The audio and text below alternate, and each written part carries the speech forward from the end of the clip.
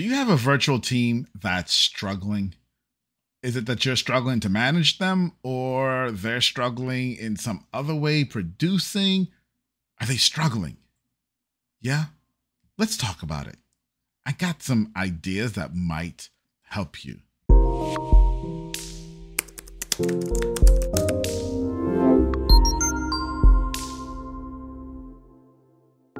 Hey everybody, welcome to Build Your Team. I am your host, Atiba. I have been building teams for my businesses for over 20 years, and I'm here to share with you some of the strategies, tips, and tricks that I've learned. I've also been building virtual teams for over 10 years now, so I have lots of experience there. And this is one of those questions that comes up a lot because teams struggle. And there are lots of different reasons why teams struggle, but I'm going to submit to you that it all comes back to one word.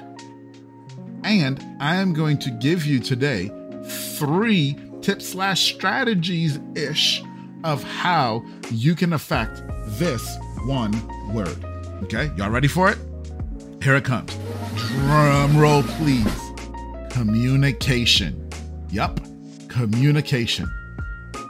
When teams are struggling, 99 times out of 100, it's because there are communication gaps.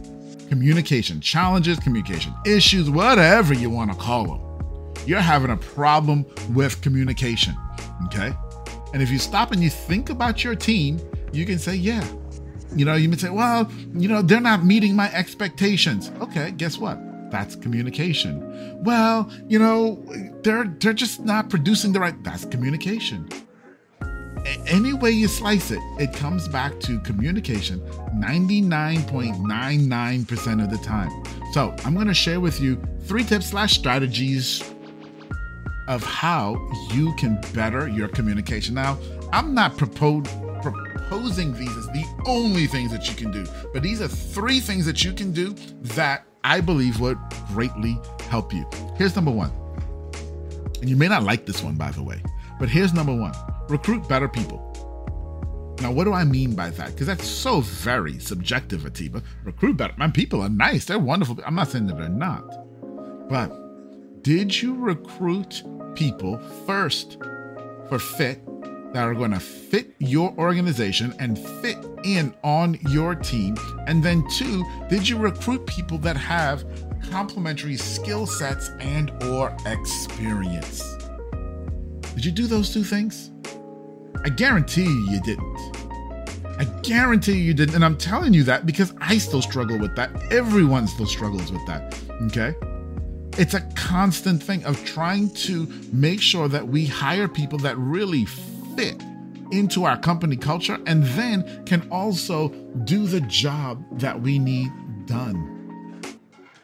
That's a huge struggle that all of us face. But until we recognize the struggle and start saying, okay, I'm going to change the way I hire and how I recruit, and I'm going to recruit first for fit. Now, if you don't know what that means, I've got tons of videos on this channel talking about how you recruit. We're going to link some of them up above for you, but I've got tons of videos talking about how we recruit and find those people who are going to be a good fit for your environment. Now, how does the fit affect communication? You see, when people fit in your environment well from a personality standpoint, and then from a production and get the job done standpoint, what you end up with are people who share similar values. And people who share similar values often will communicate in similar ways. And that, my friends, is how it helps your communication. Because everyone starts to realize we're pulling on the same reins, or we're trying to go in the same direction because we value the same things. So that's my tips/strategy. Number 1, hire better people, recruit better people. Number two, make sure you're having meetings. Now, hear me on this. I'm not saying that you should have a meeting every single day. Well, depending on how complex your projects are. But in general, you shouldn't have meetings every day. But here's what you should be doing. You should make sure in the virtual environment that everyone on your team has a touch point with their direct supervisor. Could be you, could be other people, at least once a week. That they have a meeting, even if it's just 30 minutes, with that person at least once a week. Okay? On top of that, one of the things that we do is we have weekly team meetings. So we may have this little team over here, and it may only be 2 people who are working on this project or even this client. They're going to meet once a week, have a check-in. Okay. In that check-in, what are they going to do? Well, it's not just a, hey, how you doing? Let's all hang out. Me. No. We create scorecards. So there are things that we're measuring on a weekly basis, and we get together at these little check-ins and we go over our scorecard to see how we're doing. How are we progressing? Are we getting towards our goal?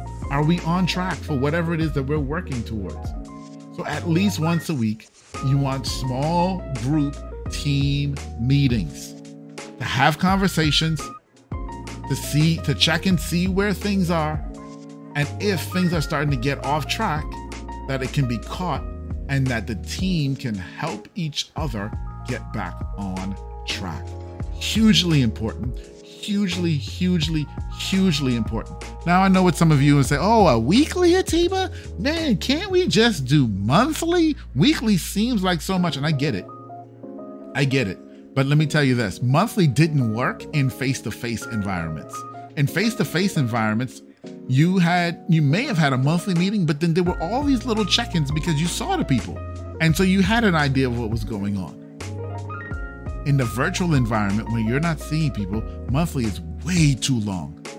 You need that meeting once a week. Doesn't have to be long. Some of the meetings that we have are 15 minutes, guys.